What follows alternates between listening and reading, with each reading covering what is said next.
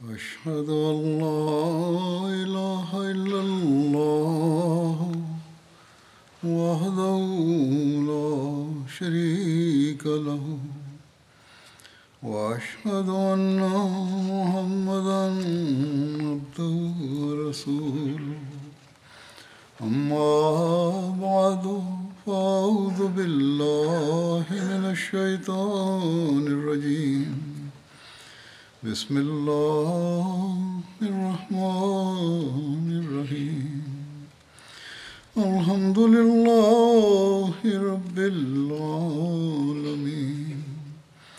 الرحمن الرحيم مالك يوم الدين إياك نعبد وإياك نستعين اهدنا الصراط المستقيم صراط الذين أنعمت عليهم غير المغضوب عليهم ولا الضالين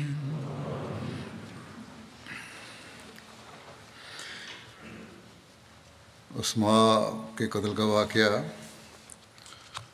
جو گزشتہ خطبے میں بیان کیا تھا، اور میں نے کہا تھا ایک دوسرا واقعہ بھی ہے اسی طرح کا. دوسرا واقعہ بھی محض ایک من گھڑت کہانی لگتی ہے. یہ دوسرا واقعہ ابو افق یہودی کا قتل ہے. سیرتی کتب میں ایک اور فرضی واقعہ یہاں لکھا ہے کہ سیرتی کتب میں ایک اور فرضی واقعہ ابو افق یہودی کے قتل کا بیان کیا جاتا ہے. اس کی تفصیل اس طرح ہے، جو بیان کی جاتی ہے کہ ایک روز رسول اللہ صلی اللہ علیہ وسلم نے صحابہ سے فرمایا، کون ہے جو میرے لیے اس خبیث یعنی ابو افق سے نپٹ سکتا ہے؟ یعنی کون ہے جو اس کا کام تمام کر سکتا ہے، اسے مار سکتا ہے؟ یہ شخص یعنی ابو افق بہت زیادہ بوڑھا آدمی تھا، یہاں تک کہ کہا جاتا ہے اس کی عمر 120 برس ہو چکی تھی، مگر یہ شخص لوگوں کو رسول اللہ صلی اللہ علیہ وسلم کے خلاف بھڑکایا کرتا تھا اور اپنے شعروں میں حضرت صلی اللہ علیہ وسلم کے خلاف بدزبانی اور گستاخی کیا کرتا تھا. حضرت صلی اللہ علیہ وسلم کے اس ارشاد پر حضرت صالح بن عمیر اٹھے. یہ ان لوگوں میں سے تھے جو اللہ تعالیٰ کے خوف سے بے حد رویا کرتے تھے. یہ غزوہ بدر میں بھی شریک ہوئے تھے. غرض انہوں نے عرض کیا، مجھ پر نظر یعنی منت ہے کہ میں یا تو ابو افق کو قتل کر ڈالوں گا اور یا اس کوشش میں اپنی جان دے دوں گا. چنانچہ اس کے بعد حضرت سالم بن عمیر موقع کی تلاش میں رہنے لگے. ایک روز جب کہ رات کا وقت تھا اور شدید گرمی تھی، تو ابو افق اپنے گھر کے صحن میں سویا جو اس کے مکان کے باہر تھا. حضرت سالم کو اس کی اطلاع ہوئی تو فوراً روانہ ہوئے. وہاں پہنچ کر حضرت سالم نے اپنی تلوار ابو افق کے جگر پر رکھی اور اس پر پورا دباؤ ڈال دیا، یہاں تک کہ تلوار اس کے پیٹ میں پار ہو کر بستر میں بندھ گئی، اور ساتھ ہی خدا کا دشمن ابو افق نے ایک بھیانک چیخ ماری. حضرت سالم اس کو اسی حالت میں چھوڑ کر وہاں سے چلے آئے.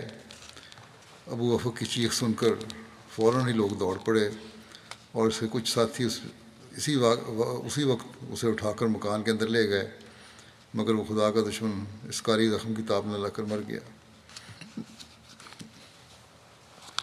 یہ واقعہ اس طرح لکھا گیا ایک سیرتی کتاب میں. یہ واقعہ بھی کسی معتبر سند سے مروی نہیں ہے. سیاح ستہ میں بھی یہ مذکور نہیں. سیرت کی بعض کتابوں میں اس واقعے کا تذکرہ موجود ہے، جیسے سیرت الحلبیہ، شرح درقانی، طبقات الکبریٰ ابن سعد، سیرت النبویہ ابن ہشام، البدایہ والنہایہ، کتاب المغازی الواقدی. اور سبل الہدا والرشاد وغیرہ میں، لیکن تاریخ کی اکثر کتب میں واقعہ درج نہیں ہے، مثلاً الکامل فی تاریخ، تاریخ طبری، تاریخ ابن خلدون وغیرہ، جبکہ تاریخ کی بعض کتب مثلاً اوروں میں جیسے پہلے بیان ہوا ہے تاریخ یہ واقعہ درج ہے۔ اس واقعے کے متعلق بھی واقعہ اسماء کی طرح یہ شہادت بیان کی جاتی ہے کہ وہ رسول اللہ صلی اللہ علیہ وسلم کی عداوت اور دشمنی میں لوگوں کو ابھارا کرتا تھا۔ جنگ بدر کے بعد یہ مزید بغض و حسد میں بڑھ گیا اور کھلم کھلا باغی ہو گیا۔ قتل ابو افق والی روایت کے اندرونی تضادات بھی اس واقعے کو مشتبہ کر دیتے ہیں۔ مثلا نمبر 1 کہ قاتل میں اختلاف۔ ابن سعد اور واقدی کے نزدیک ابو افق کے قاتل سالم بن عمیر تھے، جبکہ بعض دیگر روایات میں سالم بن عمر کا ذکر ہے، جبکہ ابن عقبہ کے نزدیک سالم بن عبداللہ بن ثابت انصاری نے اسے قتل کیا۔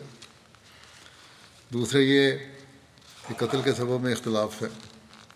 ابن ہشام اور واقدی کے نزدیک سالم نے خود جوش میں آ کر اسے قتل کیا، جبکہ روایات کے مطابق بعض روایات کے مطابق رسول اللہ صلی اللہ علیہ وسلم کے حکم پر اسے قتل کیا گیا۔ ابن ہشام نے اس طرح لکھا ہے۔ مذہب کے اختلاف کے بارے میں ایک تیسری بات ہے۔ ابن سعد کے نزدیک ابو افق یہودی تھا، جبکہ واقدی کے نزدیک یہ یہودی نہیں تھا۔ پھر زمانہ قتل میں بھی اختلاف ہے۔ واقدی اور ابن سعد کے نزدیک یہ واقعہ اسماء بنت مروان کے قتل کے بعد کا واقعہ ہے، جبکہ ابن اسحاق اور ابن ہشام وغیرہ کے نزدیک یہ واقعہ اسماء کے قتل سے پہلے کا ہے۔ ان واضح اختلافات سے بھی ظاہر ہے کہ یہ محض بناوٹی اور جعلی قصہ ہے، اس کی کوئی حقیقت نہیں۔ اگر وہ فرض محال ابو افق کا قتل ہونا مان بھی لیا جائے تو اس کے دیگر جرائم سربراہ مملکت کو قتل کرنے پر اکسانا، ہجویہ شعر کہہ کر جنگ پر ابھارنا، امن عامہ کو خطرے میں ڈالنا اور جنگ کی آگ بھڑکانا ہی سزائے موت کے لیے کافی ہیں، جن پر آج کل بھی سزائے موت دی جاتی ہے جب حکومت کے خلاف بغاوت ثابت ہو جائے۔ محض گالیاں دینا اس قتل کی وجہ نہیں ہو سکتی۔ اسی طرح اسماء کے واقعہ کی طرح یہاں بھی ابو افق کے قتل کے بعد یہود کا کوئی رد عمل ثابت نہیں ہے۔ یہود کا کوئی رد عمل ہونا چاہیے تھا اسی قتل پہ، لیکن کوئی ثابت نہیں ہے رد عمل۔ بس ان کا خاموش رہنا اس واقعے کے فرضی ہونے پر دلیل کا عطیہ ہے۔ یہ بات بھی یاد رکھنے کے لائق ہے کہ ان واقعات کا زمانہ جنگ بدر سے قبل یعنی مان بعد کا بیان کیا جاتا ہے، قبل یا مان بعد کا بیان کیا جاتا ہے۔ یہ فوری پہلے ہوا ہے یا پہلے تھا یا فوری طور پر ہوا۔ اور جملہ مورخین کا اتفاق ہے کہ مسلمانوں اور یہودیوں کی پہلی مخاصمت غزوہ بنو قینقاع ہے۔ اگر بدر سے پہلے بھی کوئی واقعہ ہوتا تو وہ اس کی ذیل میں ضرور ذکر کرتے کہ یہ اتنا واقعہ ہوا ہے، اور یہود ابو افق اور اسماء کے قتل کے واقعات کی بنا پر بجا طور پر مسلمانوں پر یہ اعتراض کر سکتے تھے کہ مسلمانوں نے عملی چھیڑ چھاڑ میں ان سے پہل کی، لیکن کہیں یہ ذکر نہیں ملتا کہ مدینہ کے یہود نے ان واقعات کو لے کر کبھی کوئی ایسا سوال اٹھایا ہو۔ سید مرزا بشیر احمد صاحب نے اسماء اور ابو افق کے قتل کی فرضی واقعات کا ذکر کرتے ہوئے جو سیرت ختم النبیین میں بیان فرمایا ہے وہ اس طرح ہے کہ جنگ بدر کے حالات کے بعد واقدی اور بعض دوسرے مورخین نے دو ایسے واقعات درج کیے ہیں جن کا کتب حدیث اور صحیح تاریخ روایات میں نشان نہیں ملتا، اور درایتاً بھی غور کیا جائے تو وہ درست ثابت نہیں ہوتے، مگر چونکہ ان سے حضرت صلی اللہ علیہ وسلم کے خلاف ایک ظاہری صورت اعتراض کی پیدا ہو جاتی ہے، اس لیے بعض عیسائی مورخین نے حسب عادت نہایت ناگوار صورت میں ان کا ذکر کیا ہے۔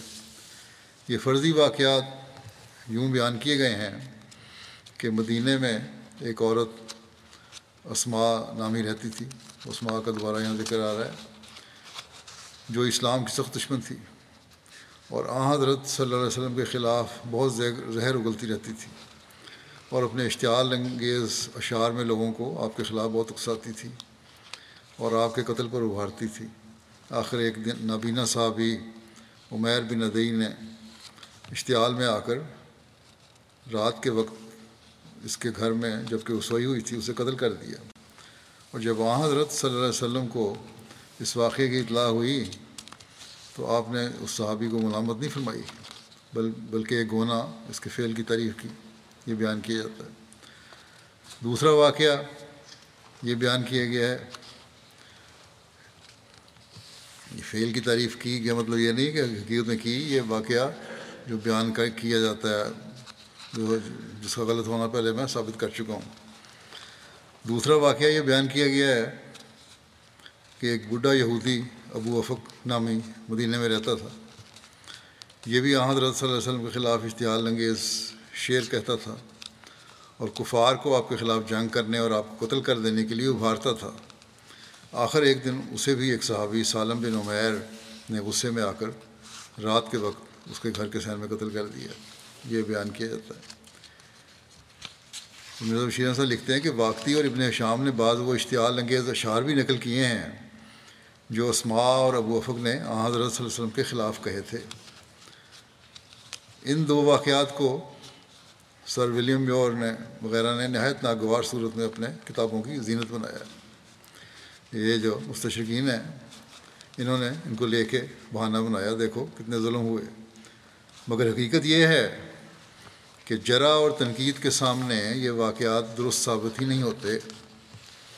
پہلی دلیل جو ان کی صحت کے متعلق شبہ پیدا کرتی ہے یہ ہے کہ کتب احادیث میں ان واقعات کا ذکر نہیں پایا جاتا، یعنی کسی حدیث میں قاتل یا مقتول کا نام لے کر اس قسم کا کوئی واقعہ بیان نہیں کیا گیا، بلکہ حدیث تو الگ رہی، بعض مورخین نے بھی اس کا ذکر نہیں کیا، حالانکہ اگر اس قسم کے واقعات واقعی ہوئے ہوتے تو کوئی وجہ نہیں تھی کہ کتب حدیث اور بعض کتب تاریخ ان کے ذکر سے خالی ہوتی۔ اس جگہ یہ شبہ نہیں کیا جا سکتا کہ یہ چونکہ ان واقعات سے بظاہر حضرت صلی اللہ علیہ وسلم اور آپ کے صحابہ کے خلاف ایک گونا اعتراض وارد ہوتا تھا، اس لیے محدثین اور مورخین نے اس کا ذکر ترک کر دیا ہوگا، کیونکہ اول تو یہ واقعات ان حالات کو مد نظر رکھتے ہوئے جن میں وہ وقوع پذیر ہوئے قابل اعتراض نہیں ہیں۔ اگر دیکھا بھی جائے کہ اس طرح اشتعال کر رہا ہے، حکومت کے خلاف بھڑکا رہا ہے، تو قابل اعتراض نہیں تھے اگر ہوئے بھی تو۔ اس لیے یہ کہنا کہ جی مورخین نے اس لیے اور یا حدیث میں اس لیے ذکر نہیں آیا کہ عام وسلم پہ اعتراض آتا تھا، یہ غلط ہے۔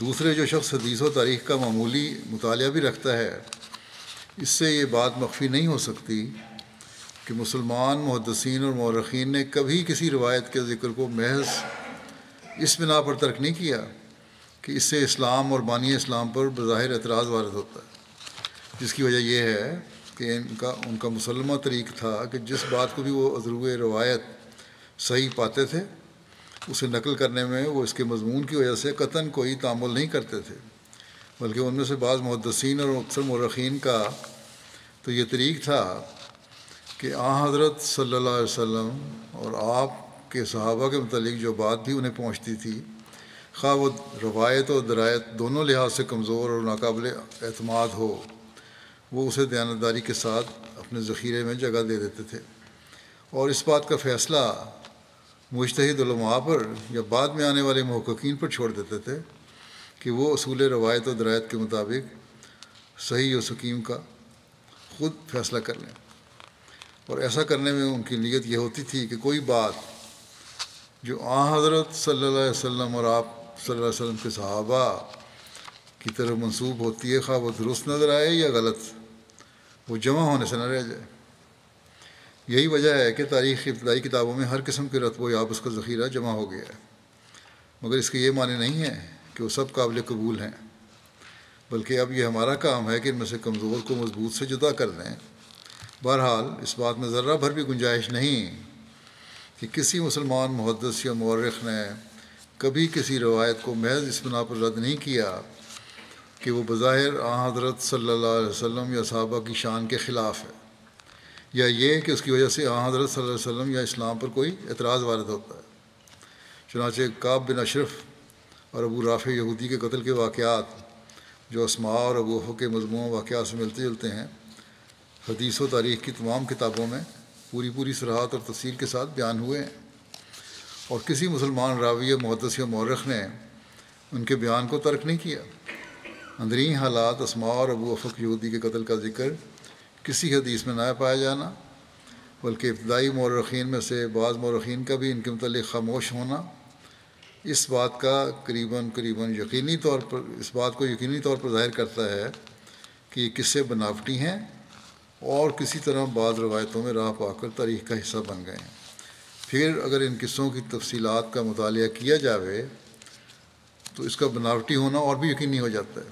مثلا اسماء کے قصے میں ابن سعد وغیرہ کی روایت میں قاتل کا نام عمیر بن عدی بیان کیا گیا ہے، لیکن اس کے مقابلے پر ابن درید کی روایت میں قاتل کا نام عمیر بن عدی نہیں بلکہ غشمیر ہے۔ سہیلی ان دونوں ناموں کو غلط قرار دے کر یہ کہتا ہے کہ دراصل اسماء کو اس کے خامد نے قتل کیا تھا، جس کا نام روایتوں میں یزید بن زید بیان ہوا ہے۔ اور پھر بعض روایتوں میں یہ آتا ہے کہ مذکورہ بالا لوگوں میں سے کوئی بھی اسماء کا قاتل نہیں تھا، بلکہ اس کا قاتل ایک نامعلوم الاسم شخص تھا جو اسی کی قوم میں سے تھا۔ مقتولہ کا نام ابن سعد وغیرہ نے اسماء بنت مروان بیان کیا ہے، لیکن علامہ ابن عبد البر کو یہ قول ہے کہ وہ اسماء بنت مروان نہیں تھی، بلکہ دراصل عمیر نے اپنی بہن بنت عدی کو قتل کیا تھا۔ قتل کا وقت ابن سعد نے رات کا درمیانی حصہ لکھا ہے، لیکن زرقانی کی روایت سے دن یا زیادہ سے زیادہ رات کا ابتدائی حصہ ثابت ہوتا ہے، کیونکہ اس میں بیان کیا گیا کہ مقتولہ اس وقت کھجوریں بیچ رہی تھی۔ یہ ساری تفصیل میں پہلے بھی بیان کر چکا ہوں۔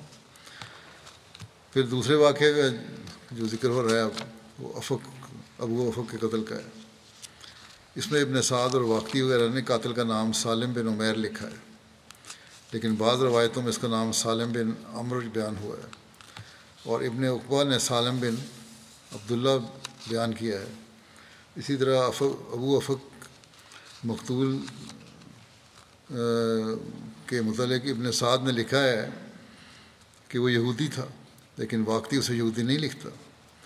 پھر ابن سعد اور واقعی دونوں سے یہ پتہ لگتا ہے کہ سالم نے خود جوش میں آ کر ابو افق کو قتل کر دیا تھا، لیکن ایک روایت میں یہ بیان کیا گیا ہے کہ اسے حضرت صلی اللہ علیہ وسلم کی ہدایت سے قتل کیا گیا تھا۔ زمانہ قتل کے متعلق بھی ابن سعد اور واقعی اسے اسماء کے قتل کے بعد رکھتے ہیں، لیکن ابن اسحاق اور ابو ربیع اسے اسماء کے قتل سے پہلے بیان کرتے ہیں۔ یہ جملہ اختلافات اس بات کے متعلق کبھی شبہ پیدا کرتے ہیں کہ یہ قصے جعلی اور بناوٹی ہیں، یا اگر ان میں کوئی حقیقت ہے تو ایسی مستور ہے، چھپی ہوئی ہے کہ نہیں کہہ سکتے وہ کیا ہے اور کس نوعیت کی ہے۔ ایک اور دلیل ان واقعات کے غلط ہونے کی یہ ہے کہ ان دونوں قصوں کا زمانہ وہ بیان کیا گیا جس کے متعلق جملہ مورخین کا اتفاق ہے کہ اس وقت تک ابھی مسلمانوں اور یہودیوں کے درمیان کوئی جھگڑا یا تنازع رونما نہیں ہوا تھا۔ چنانچہ تاریخ میں غزوہ بنی قینقاع کے متعلق یہ بات مسلم طور پر بیان ہوئی ہے کہ مسلمانوں اور یہودیوں کے درمیان یہ پہلی لڑائی تھی جو وقوع میں آئی، اور یہ کہ بنی قینقاع وہ پہلے یہودی تھے جنہوں نے اسلام کی دعوت میں عملی کارروائی کی۔ بس یہ کس طرح قبول کیا جا سکتا ہے کہ اس غزوے سے پہلے یہودیوں اور مسلمانوں کے درمیان اس قسم کا کشت و خون ہو چکا تھا، اور پھر اگر غزوہ بنی قینقاع سے قبل ایسے واقعات ہو چکے تھے تو یہ ناممکن تھا کہ اس غزوے کے بواعث وغیرہ کے بیان میں ان واقعات کا ذکر نہ ہوتا۔ جب غزوے کی وجوہات بیان کی گئیں تو ان واقعات کا ذکر نہ ہوتا۔ لکھا جانا چاہیے تھا کہ یہ اس طرح یہ دو قتل بھی ہمارے ہوئے۔ کم از کم اتنا تو ضروری تھا کہ یہودی لوگ جو ان واقعات کی بنا پر مسلمانوں کے خلاف ایک ظاہری رنگ اعتراض کا پیدا کر سکتے تھے، انہوں نے اس کے ساتھ عملی چھیڑ چھاڑ کرنے میں پہل کی، ان واقعات کے متعلق واویلا کرتے۔ مگر کسی تاریخ میں حتیٰ کہ خود ان مورخین کی کتب میں بھی جنہوں نے یہ قصے روایت کیے ہیں قطعاً یہ ذکر نہیں آتا کہ مدینہ کے یہود نے کبھی کوئی اعتراض کیا ہو، اور اگر کسی شخص کو یہ خیال پیدا ہو کہ شاید انہوں نے اعتراض اٹھایا ہو مگر مسلمان مورخین نے اس کا ذکر نہ کیا ہو تو یہ غلط اور بے بنیاد خیال ہوگا، کیونکہ جیسا کہ بیان کیا جا چکا ہے کہ کبھی کسی مسلمان محدث یا مورخ نے مخالفین کے کسی اعتراض پر پردہ نہیں ڈالا۔ چنانچہ مثلاً جب سریہ نخلا والے قصے میں مشرکین مکہ نے مسلمانوں کے خلاف اشر حرم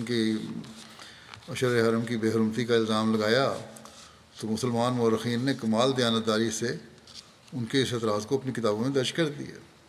بس اگر اس موقع پر بھی یہود کی طرف سے کوئی اعتراض ہوا ہوتا تو تاریخ اس کے ذکر سے خالی نہ ہوتی۔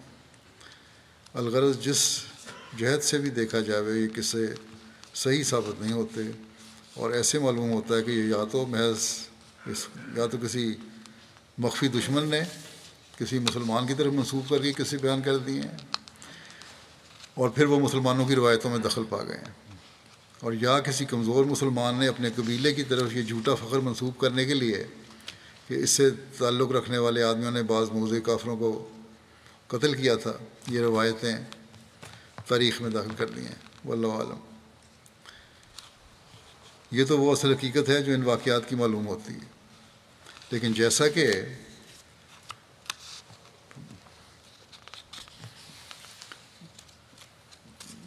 یہ پہلے اشارہ کیا گیا ہے، اگر یہ واقعات درست بھی ہوں تو پھر بھی ان حالات کو دیکھتے ہوئے جن کے ماتحت وہ وقوع پذیر ہوئے وہ قابل اعتراض نہیں سمجھے جا سکتے۔ ان ایام میں جو نازک حالت مسلمانوں کی تھی اس کا ذکر کیا جا چکا ہے۔ ان کا حال بین ہی اس شخص کی طرح ہو رہا تھا جو ایک ایسی جگہ میں گر جاوے جس کے چاروں طرف دور دور تک خطرناک آگ شعلہ زن ہو اور اس کے لیے کوئی راستہ باہر نکلنے کا نہ ہو، پھر اس کے پاس بھی وہ لوگ کھڑے ہوں جو اس کے جانی دشمن ہوں۔ مسلمانوں کی ایسی نازک حالت میں اگر کوئی شریر اور فتنہ پرداز شخص ان کے آقا اور سردار کے خلاف اشتعال انگیز شعر کہہ کر لوگوں کو اس کے خلاف اکساتا اور اس کے قتل پر دشمنوں کو ابھارتا تھا تو اس زمانے کے حالات کے ماتحت اس کا علاج سوائے اس کے اور کیا ہو سکتا تھا کہ ایسے شخص کو قتل کر دیا جاتا، اور پھر یہ قتل بھی مسلمانوں کی طرف سے انتہائی اشتعال کی حالت میں ہوا، جس حالت میں کہ معمولی قتل بھی قصاص کے قابل نہیں سمجھا جاتا۔ چنانچہ مسٹر مارگولیس جیسا شخص، یہ بھی اورینٹلسٹ ہے، بھی جو عموماً ہر امر میں مخالفانہ پہلو لیتا ہے، ان واقعات کی وجہ سے مسلمانوں کو قابل ملامت نہیں قرار دیتا۔ چنانچہ مسٹر مارگولیس لکھتے ہیں کہ چونکہ اسماء نے اپنے اشعار میں اگر وہ اس کی طرف صحیح طور پر منسوب کیے گئے ہیں محمد صلی اللہ علیہ وسلم کہ قتل پر ان کے دشمنوں کو عمداً ابھارا تھا، اس لیے اس کا قتل خواہ اسے دنیا کے کسی معیار کے مطابق ہی جج کیا جائے ایک بے بنیاد اور ظالمانہ فعل نہیں سمجھا جا سکتا۔ اور پھر یہ بات بھی یاد رکھنی چاہیے کہ اشتعال انگیزی کا وہ طریق جو حجب کے اشعار کی صورت میں اختیار کیا گیا وہ عرب جیسے ملک میں دوسرے ممالک کی نسبت بہت زیادہ خطرناک نتائج پیدا کر سکتا تھا، اور یہ بات کہ صرف مجرموں کو ہی قتل کیا گیا عرب کے رائج الوقت دستور پر ایک بہت بڑی اصلاح تھی، کیونکہ صرف جو مجرم تھا اس کو قتل کیا، باقی لوگوں کو نہیں قتل کیا، کیونکہ عربوں میں اشتعال انگیز اشعار کی وجہ سے صرف افراد تک معاملہ محدود نہیں رہتا تھا بلکہ سالم کے سالم قبائل میں خطرناک جنگ کی آگ مشتعل ہو جایا کرتی تھی۔ اس کی جگہ اسلام میں یہ صحیح اصول قائم کیا گیا کہ جرم کی سزا صرف مجرم کو ہونی چاہیے، نہ کہ اس کے عزیز و اقارب کو۔ مسٹر مارگولیس کو اگر ان قاتلوں کے متعلق کوئی اعتراض ہے تو اس طریق کی وجہ سے ہے جو اختیار کیا گیا، یعنی یہ کہ کیوں نہ ان کے جرم کا باقاعدہ اعلان کر کے انہیں باضابطہ طور پر قتل کی سزا دی گئی۔ تو اس کا پہلا جواب تو یہ ہے کہ اگر ان واقعات کو درست بھی سمجھا جاوے تو وہ بعض مسلمانوں کے محض انفرادی فعل تھے جو ان سے سخت اشتعال کی حالت میں سرزد ہوئے، اور حضرت صلی اللہ علیہ وسلم نے ان کا حکم نہیں دیا تھا، جیسا کہ ابن سعد کے بیان سے یقینی طور پر پایا جاتا ہے۔ دوسرے، اگر بالفرض حضرت صلی اللہ علیہ وسلم کا حکم ہی سمجھا جاوے تو پھر بھی یقیناً اس زمانے کے حالات ایسے تھے کہ اسماء اور ابو افق کے قتل کے متعلق باقاعدہ طور پر ضابطے کا طریق اختیار کیا جاتا اور مقتولین کے متعلقین کو از وقت اطلاع ہو جاتی کہ وہ ہمارے آدمی قتل کیے جائیں گے تو اس کے نتائج بہت خطرناک ہو سکتے تھے، اور اس بات کا سخت اندیشہ تھا کہ یہ واقعات مسلمانوں اور یہودیوں اور نیز مسلمانوں اور مشرکین مدینہ کے درمیان ایک وسیع جنگ کی آگ مشتعل کر دیتے۔ بشیر احمد صاحب لکھتے ہیں کہ تعجب ہے کہ مسٹر مارگولیس نے جہاں محض قتل کے فعل کو عرب کے مخصوص حالات کے متحد جائز قرار دیا ہے، وہاں طریقہ قتل کے متعلق ان کی نظر اس زمانے کے مخصوص حالات تک کیوں نہیں پہنچی؟ اگر وہ اس پہلو میں بھی اس وقت کے حالات کا مد نظر رکھتے تو غالباً انہیں یقین ہو جاتا کہ یہ طریق جو اختیار کیا گیا ہے، اگر یہ صحیح ہے کہ قتل کیا گیا تھا، وہی اس وقت کے حالات اور امن عامہ کے مفاد کے لیے مناسب اور ضروری تھا، لیکن عملاً تو ہوا ہی نہیں۔ خلاصہ کلام یہ ہے کہ اول تو اسماء اور ابو افق یہودی کے قتل کے واقعات روایتاً اور درایتاً درست ثابت ہی نہیں ہوتے، اور اگر بالفرض انہیں درست سمجھا بھی جاوے تو اس زمانے کے حالات کے متحد قابل اعتراض نہیں سمجھے جا سکتے۔ اور پھر یہ کہ جو بھی صورت ہو، یہ واقعات قتل بہرحال بعض مسلمانوں کے انفرادی افعال تھے جو سخت اشتعال کی حالت میں ان سے سرزد ہوئے، اور حضرت صلی اللہ علیہ وسلم نے ان کے متعلق کوئی حکم نہیں دیا۔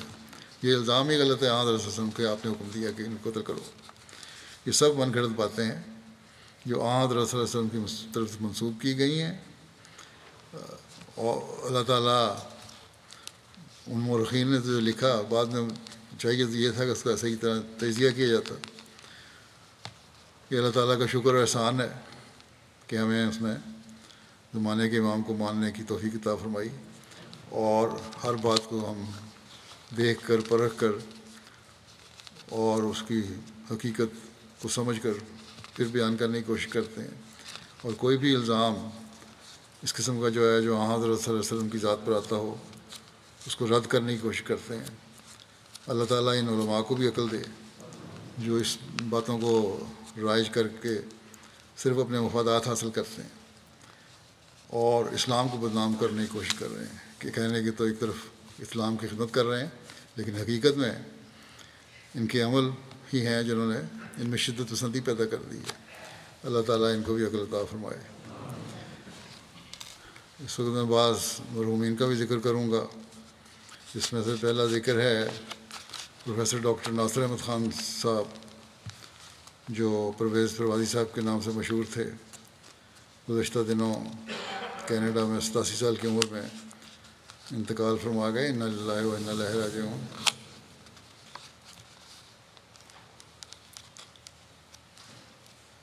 اب قادیان میں پیدا ہوئے تھے۔ ان کے والد مولانا احمد خان صاحب نسیم مبلغ سلسلہ تھے، پھر ناظر اصلاح ارشاد مقامی رہے بڑا لمبا عرصہ، اور بڑے دبنگ قسم کے آدمی تھے وہ بھی، اور جماعتوں کو انہوں نے بڑا آرگنائز کیا۔ ان کی والدہ رحمت بی بی تھیں۔ پروازی صاحب نے قادیان میں ابتدائی تعلیم حاصل کی، پھر میٹرک کے بعد انہوں نے کالج میں داخلہ نہیں لیا کیونکہ تعلیم اسلام کالج اس وقت لاہور میں ہوتا تھا۔ پھر جب کالج ربا میں شفٹ ہوا تو انہوں نے وہاں داخلہ لیا کالج میں۔ 1958 میں بی اے آنرس کی ڈگری حاصل کی، 1960 میں یونیورسٹی اورینٹل کالج سے ایم اے کیا، اور 68 میں پنجاب یونیورسٹی سے پی ایچ ڈی کی ڈگری حاصل کی۔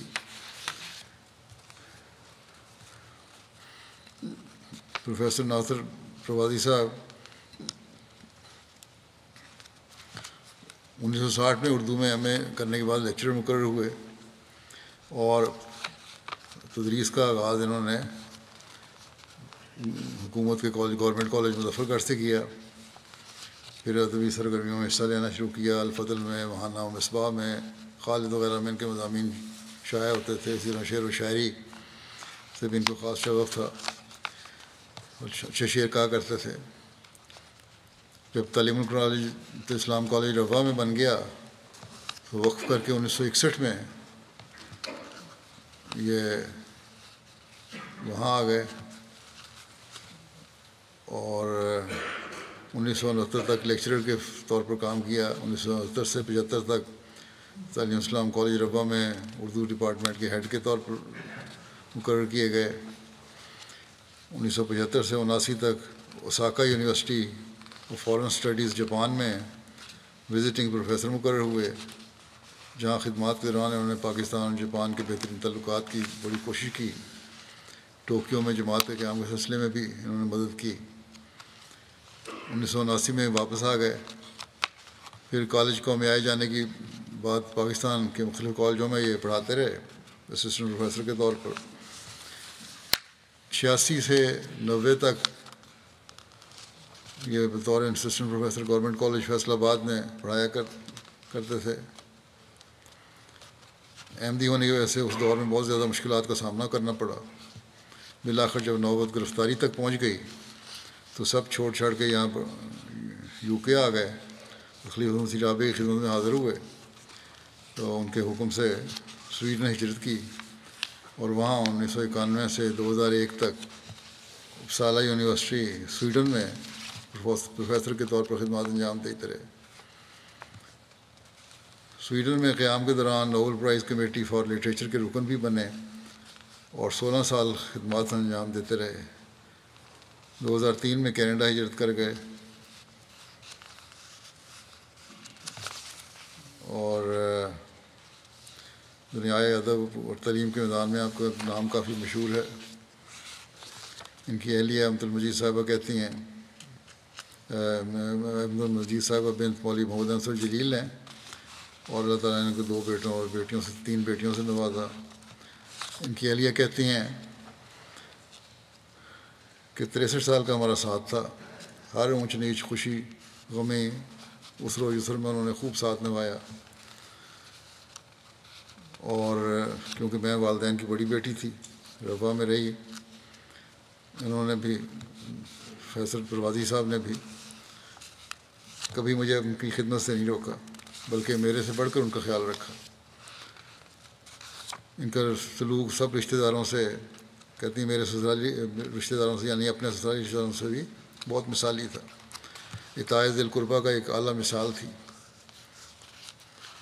انتہائی محبت اور اخلاص سے رشتہ داروں سے پیش آیا کرتے تھے, ان کی ہر خوشی غمی میں شریک ہونا.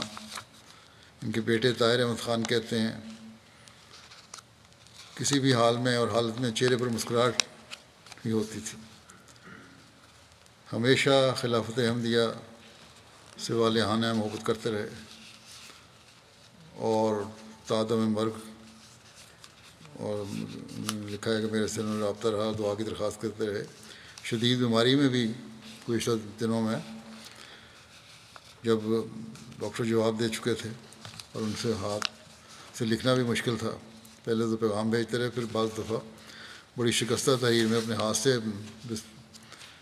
اپنے بستر سے لیٹے لیٹے ہی خط لکھ کے مجھے بھجوایا کرتے تھے دعا کا. بڑا اخلاص و وفا کا تعلق تھا. جاپان میں قیام کے دوران لکھتے ہیں ان کے بیٹے کہ والد صاحب کو انسائکلوپیڈیا کا انعام ملا, جو ایک بڑا انعام ہوتا تھا اس زمانے میں, جو انہوں نے خلافت لائبریری کو ڈونیٹ کر دیا. 1980 کی دہائی میں Allama Iqbal gold medal for literature بھی نوازا گیا, لیکن احمدی ہونے کی وجہ سے ان کو بلایا نہیں گیا اور ان کا میڈل گھر میں بھیج دیا گیا. ان کی بیٹی عبد الودود کہتی ہیں میرے والد کو قرآن کریم سے عشق تھا, بلا ناغہ پورے سپارے کی تلاوت کرتے تھے روزانہ. اور کہتی ہیں کبھی مجھے کسی مضمون یا تقریر کے لیے کوئی حوالہ چاہیے ہوتا تو 1 منٹ میں بتا دیتے کہ فلاں صورت کی فلاں آیت میں یہ تلاش کرو. کہتی ہیں کہ ہمارے والد نے ہمیں خلافت سے محبت سکھائی, کانفیڈنس دیا کہ اپنے دل کی بات بیان کر سکوں اور خلیفہ وقت سے تعلق پیدا کر سکوں. ان کی دوسری بیٹی سعدیہ کہتی ہیں میرے والد خلافت کے شدائی تھے, ہمیشہ ان کی گفتگو میں اور ان کے رویے میں خلافت احمدیہ کے لیے انتہا درجے کی محبت اور ادب دیکھا۔ ہمیشہ دیکھتے تھے کہ ہمارے والد ہر کام سے پہلے خلیفہ وقت کو خط لکھتے تھے، دعا کی درخواست کرتے تھے، اور بیماری کے ایام، آخری ایام میں بھی جب ڈاکٹر نے آ کر تشویش کا اظہار کیا، نا امیدی کی باتیں کیں، تو ڈاکٹر کو اس کے کمرے سے نکلتے ہی انہوں نے مجھے کہا کہ پین اور کاغذ لاؤ، اور کمزور اور کانپتے ہاتھوں سے دعا کے لیے خط لکھا، جیسے کہ پہلے ذکر کر چکا ہوں، مجھے انہوں نے خط لکھتے تھے۔ صدقہ بہت دیتے تھے، جتنی رقم ہوتی صرف صدقہ میں دے دیتے تھے۔ نواسی ہیں نائلہ محمود، کہتی ہیں میں نے اپنے دادا کے ذریعے سے، ہوتی ہوں گی اگر دادا ہیں تو، ذریعے سے دیکھا اور سیکھا کہ ایمان کیا ہے اور اللہ تعالیٰ سے سچی محبت کیسی نظر آتی ہے۔ نواسی ہیں تو نانا تھے ان کے، ظفر محمود ان کے والد ہیں۔ اللہ تعالیٰ سے سچی محبت کیسے نظر آتی ہے؟ کہتی ہیں میں آپ کی حالت اور آخری سانس تک مسلسل اللہ تعالیٰ کو دل سے شہادت والی انگلی اٹھا اٹھا کر بار بار الحمدللہ الحمدللہ کہنے پر حیران رہتی تھی۔ یہ مستقل الحمدللہ آخری وقت میں بھی پڑھتے رہے۔ کہتی ہیں ان کی محبت کو دیکھ کر میرے دل میں ایک شعلہ بھڑکا ہے کہ اللہ تعالیٰ قرآن پاک اور خلافت سے جیسی محبت انہیں تھی ویسی مجھے بھی مل جائے۔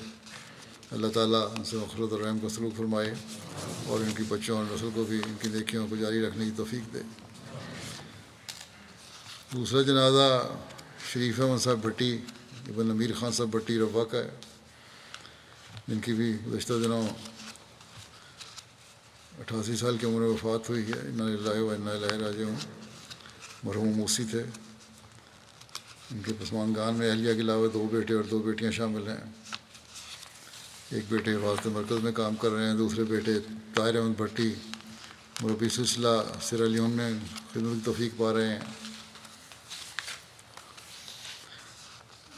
ان کے بیٹے طاہر بھٹی صاحب مربی سے ہیں، جو لکھتے ہیں کہ میرے والد بیان کرتے تھے کہ جب پنڈت لیکھ رام کے قتل کی پیشگوئی پوری ہوئی تو اس وقت ان کے والد محترم امیر خان صاحب بھٹی نو عمر تھے۔ ان کے بقول اس پیشگوئی کے پورا ہونے سے ان کے دل میں احمدیت کی صداقت گھر کر گئی، تاہم بوجہ نو عمری قادیان جانے اور بیعت کرنے سے محروم رہے، اور بعد میں حضرت خلیفۃ المسیح اول کے ہاتھ پر بیعت کر کے سلسلہ احمدیہ میں داخل ہوئے۔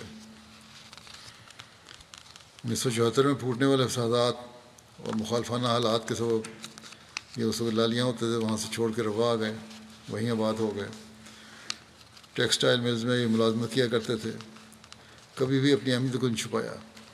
جہاں بھی جانا ہوتا پہلے دن ہی لوگوں کو بتا دیا کرتے تھے کہ میں احمدی ہوں، اگر میرے سے تعلق رکھنا ہے تو رکھو، کیونکہ میں تو احمدی رہ کے ہی اپنی شناخت کرواؤں گا۔ ان کے بھائی لطیف احمد صاحب جرمنی میں کہتے ہیں ٹیکسٹائل مل میں ملازمت کرتے تھے، تو ایک معاند احمدیت ان کے ڈپارٹمنٹ میں آیا اور کہنے لگا کہ مجھے علم ہوا ہے کہ تم احمدی ہو۔ تو آپ نے کہا حضرت مسیح موعود علیہ السلام ہوں احمدی۔ تو اس نے حضرت مسیح علیہ السلام پر دشنام ترازی کرنے کی، کہنے لگا کہ اب اس مل میں یا تم رہو گے یا میں، اور اس نے مل مالکان کو بھی فساد پر اکسانے کی بھرپور کوشش کی۔ آپ اسی وقت دعا میں لگ گئے کہ یا اللہ اپنے مسیح موت کی خاطر مدد کر اور اس شرارت کو ناکام کر دے۔ کہتے ہیں کچھ دیر بعد ایک ورکر نے آ کے ان کو بتایا کہ جو شخص آپ سے بدتمیزی کر رہا تھا وہ مل کے باہر پریشان بیٹھا ہے، اور مل کے مالکان نے ایک سودے میں اس کی بڑی چوری پکڑی ہے اور اس کو مل سے فارغ کر دیا۔ تہجد گزار، 5 وقتہ نمازوں کے پابند اور ہمیشہ دعاؤں میں مشغول رہنے والے انسان تھے، جس سلسلے کے لٹریچر کو بہت پڑھا کرتے تھے، اور ریٹائرمنٹ کے بعد تو اور بھی زیادہ پڑھنا شروع کر دیا۔ ہمیشہ سلسلے کی کوئی نہ کوئی تصنیف ان کے سرانے موجود رہتی تھی اور اس کے مطالعے میں مشغول رہتے۔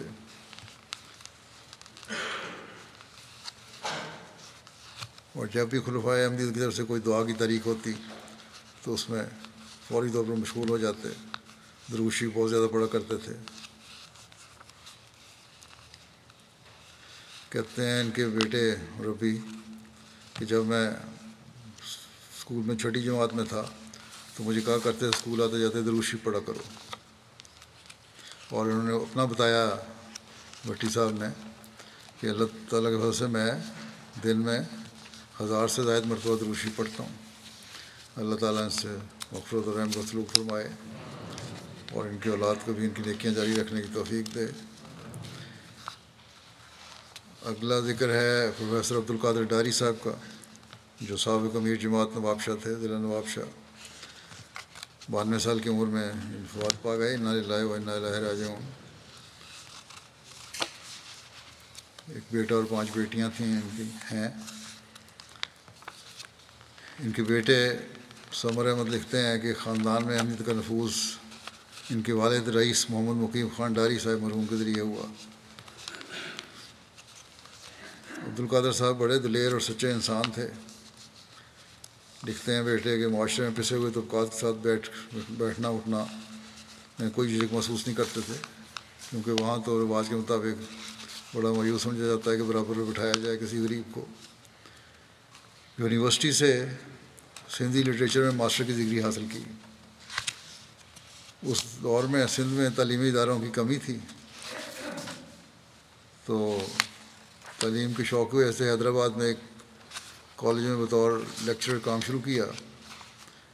ان کے شوق کو دیکھ کر وہاں کے پرنسپل نے ان کو کہا کہ نواب شاہ میں ایک تعلیمی ادارہ کھولیں اور ایوننگ کلاسز وہاں شروع کریں۔ وہ کلاسیں کھولی گئیں، بڑی اس نے ترقی کی۔ اس کے بعد وہ کالج بن گیا اور سندھ کے مشہور کالجوں میں اس کا شمار ہونے لگا ان کی محنت کی وجہ سے۔ اسی طرح سندھ کے تمام بڑے سیاسی گھرانوں کے ساتھ بہت اچھے تعلقات تھے اور کھل کر ان کو بتاتے تھے کہ میرا تعلق جماعت احمدیہ سے ہے، اور بچوں کو بھی یہ کہا کہ کبھی خوف نہیں کرنا کہ اپنی احمدیت کو چھپاؤ۔ اور سندھی میں ہمیشہ یہ کہا کرتے تھے کہ ہم تو احمدیت کے زیور پہنے ہوئے ہیں، جو ایک امتیازی نشان ہے۔ خلیفہ مسیح ثالث رحمہ اللہ تعالیٰ کے ارشاد پر آپ کو سندھی زبان میں قرآن کریم کا ترجمہ کرنے کی سعادت بھی ملی، اور ثالث کے ارشاد کے مطابق تفسیر صغیر کا سندھ میں 2 جلدوں پر مشتمل ترجمہ کرنے کا بھی موقع ملا ہے۔ قرآن مجید کے ترجمے اور مختلف منتخب آیات کے ایک پمفلٹ کی اشاعت پر خلیفہ مسیح رابع رحمہ اللہ تعالیٰ کے علاوہ 4 افراد پر 295 کا مقدمہ درج ہوا تھا، جن میں آپ کا نام بھی شامل تھا۔ سندھی زبان کے علاوہ اردو زبان پر بھی اس قدر عبور حاصل تھا کہ جس کو بھی مخاطب ہو کر لکھتے وہ تحریر سے متاثر ہوتا۔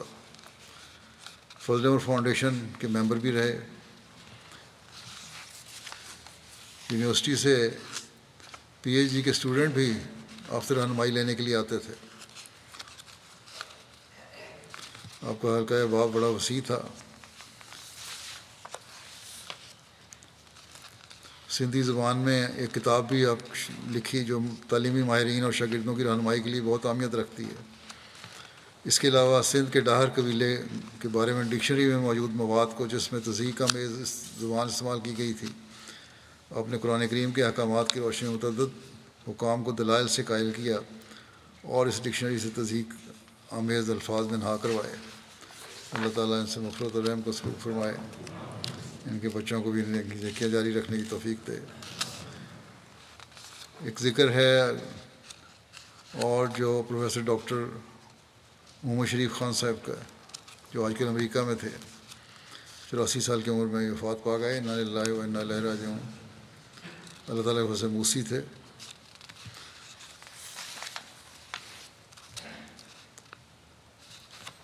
انیس سو 1939 میں تنزانیہ میں پیدا ہوئے۔ ان خاندان میں احمدیت ان کے والد ڈاکٹر حبیب اللہ خان صاحب کے ذریعے آئی، جنہوں نے تنزانیہ میں احمدیت قبول کی تھی۔ انہوں نے ابتدائی تعلیم شریف خان صاحب نے ابتدائی تعلیم قادیان سے حاصل کی۔ حضرت مسلم معود رضی اللہ عنہ کہ 1954-55 میں خطبات کے نتیجے میں 8ویں کلاس میں زندگی وقف کر دی. پھر 1963 میں پنجاب یونیورسٹی سے گولڈ میڈل لیتے ہوئے MSc زولوجی کیا. 96 میں پنجاب یونیورسٹی سے زولوجی میں PhD کی. حضرت خلیفہ مسیح ثالث رحمۃ اللہ کے ارشاد کے مطابق 63 میں تعلیم الاسلام کالج خدمت کے لیے وابستہ ہوئے اور 98 میں اپنی ریٹائرمنٹ تک انہیں 35 سال خدمت کی توفیق ملی. دنیا بھر کے رسائل میں پروفیسر صاحب کے 250 کے قریب ریسرچ پیپر شائع ہوئے ہیں. آپ کا پہلا تحقیقی مقالہ 1972 میں شائع ہوا اور ریپٹائلز کے بارے میں ان کا جو تھا مضمون تھا، بہت ریسرچ کیا کرتے تھے، اور سانپوں اور چھپکلیوں وغیرہ کیڑوں وغیرہ کے بارے میں، قدرت کے جو حشرات الارض ہیں ان کے بارے میں بڑی تحقیق تھی. میں بھی ان کا سب شاگرد رہا ہوں. ہم کلاس کو لے جایا کرتے تھے اور باہر جا کے پھر یہ دکھایا کرتے تھے چیزیں، قدرت میں کیا کیا چیزیں، کس طرح کے کیڑے پائے جاتے ہیں اور کس قسم کے قسمیں ہیں. 2002 میں انہیں پاکستان میں زولوجسٹ آف دا ایئر کے ایوارڈ سے نوازا گیا. مجیب اللہ چودھری صاحب امریکہ لکھتے ہیں کہ 2008 میں میں نے مسجد کا چندہ اکٹھا کرنے کے سلسلے میں بات کی تو کہنے لگے ہمارے پاس پیش کرنے کے لیے کچھ نہیں ہے، لیکن انہوں نے کہا گھر آ جاؤ. گھر گیا تو بیگم بھی ان کی آ گئیں اور ایک پوٹلی نکال کر سامنے رکھ دی، اور جو زیور تھا ان کے ماں باپ کی طرف سے، اسرال کی طرف سے جو کچھ بھی ملا تھا وہ سب نے پیش کر دیا کہ یہ تمہارے پاس ہے، یہ لے جاؤ. بڑے شریف نفس اور عاجز انسان تھے. طلباء سے ہمیشہ گھل مل کر دوستوں کی طرح رہتے تھے. اللہ تعالیٰ ان سے مغفرت اور رحم کا سلوک فرمائے. ان کے بڑے بیٹے ظفر اللہ صاحب بھی لکھتے ہیں، یہ بعد میں آئی ہیں بعض باتیں ان کی، کہ کچھ سائنسدان امریکہ اور کینیڈا سے ربع ان سے ملنے آئے، پروفیسر ڈاکٹر صاحب سے، شریف خان صاحب سے، اور بقول ان سائنسدانوں کے پاکستان میں ہیپیٹالوجی یعنی جو ریپٹائلز وغیرہ ہیں ان کے اوپر کہتے ہیں کہ شریف خان صاحب سے بڑا اور کوئی ماہر نہیں ہے پاکستان میں، بہت ماہر تھے. ان کے بیٹے راشد زبیر کہتے ہیں جوانی سے ہی تہجد گزار اور 100 مسلات کے پابند تھے، اور مسجد قمر میں نماز کی امامت بھی کروایا کرتے تھے. بعض جماعت نماز کے علاوہ قرآن کریم کی تلاوت اور تفسیر پڑھنے کا بہت شوق تھا، ہمیشہ اس طرح مطالعہ بھی بہت وسیع تھا. ان کا پوتا ہے مشہود احمد خان، کہتا ہے ہمارے دادا نے بڑی روحانی شخصیت ہے اور گہرا سائنسی ادراک بھی تھا. انہوں نے ہمیں سکھایا کہ خدا کی ہستی کا ثبوت فطرت میں پایا جاتا ہے. انہوں نے نمازوں کو بر وقت ادا کرنے کی اور قرآن کریم کے مطالعہ پر بہت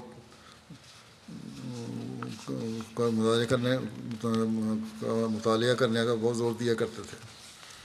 خلافت احمدیہ سے بہت زیادہ محبت تھی اور ہمیشہ خلیفہ وقت کو خط لکھتے اور خطبات اور سننے کی طرف اپنی بھی توجہ تھی اور گھر والوں کو بھی توجہ دلاتے، حوصلہ افزائی کرتے. اللہ تعالیٰ ان کی اولاد میں بھی ان کی نیکیاں جاری رہنے کی توفیق دے.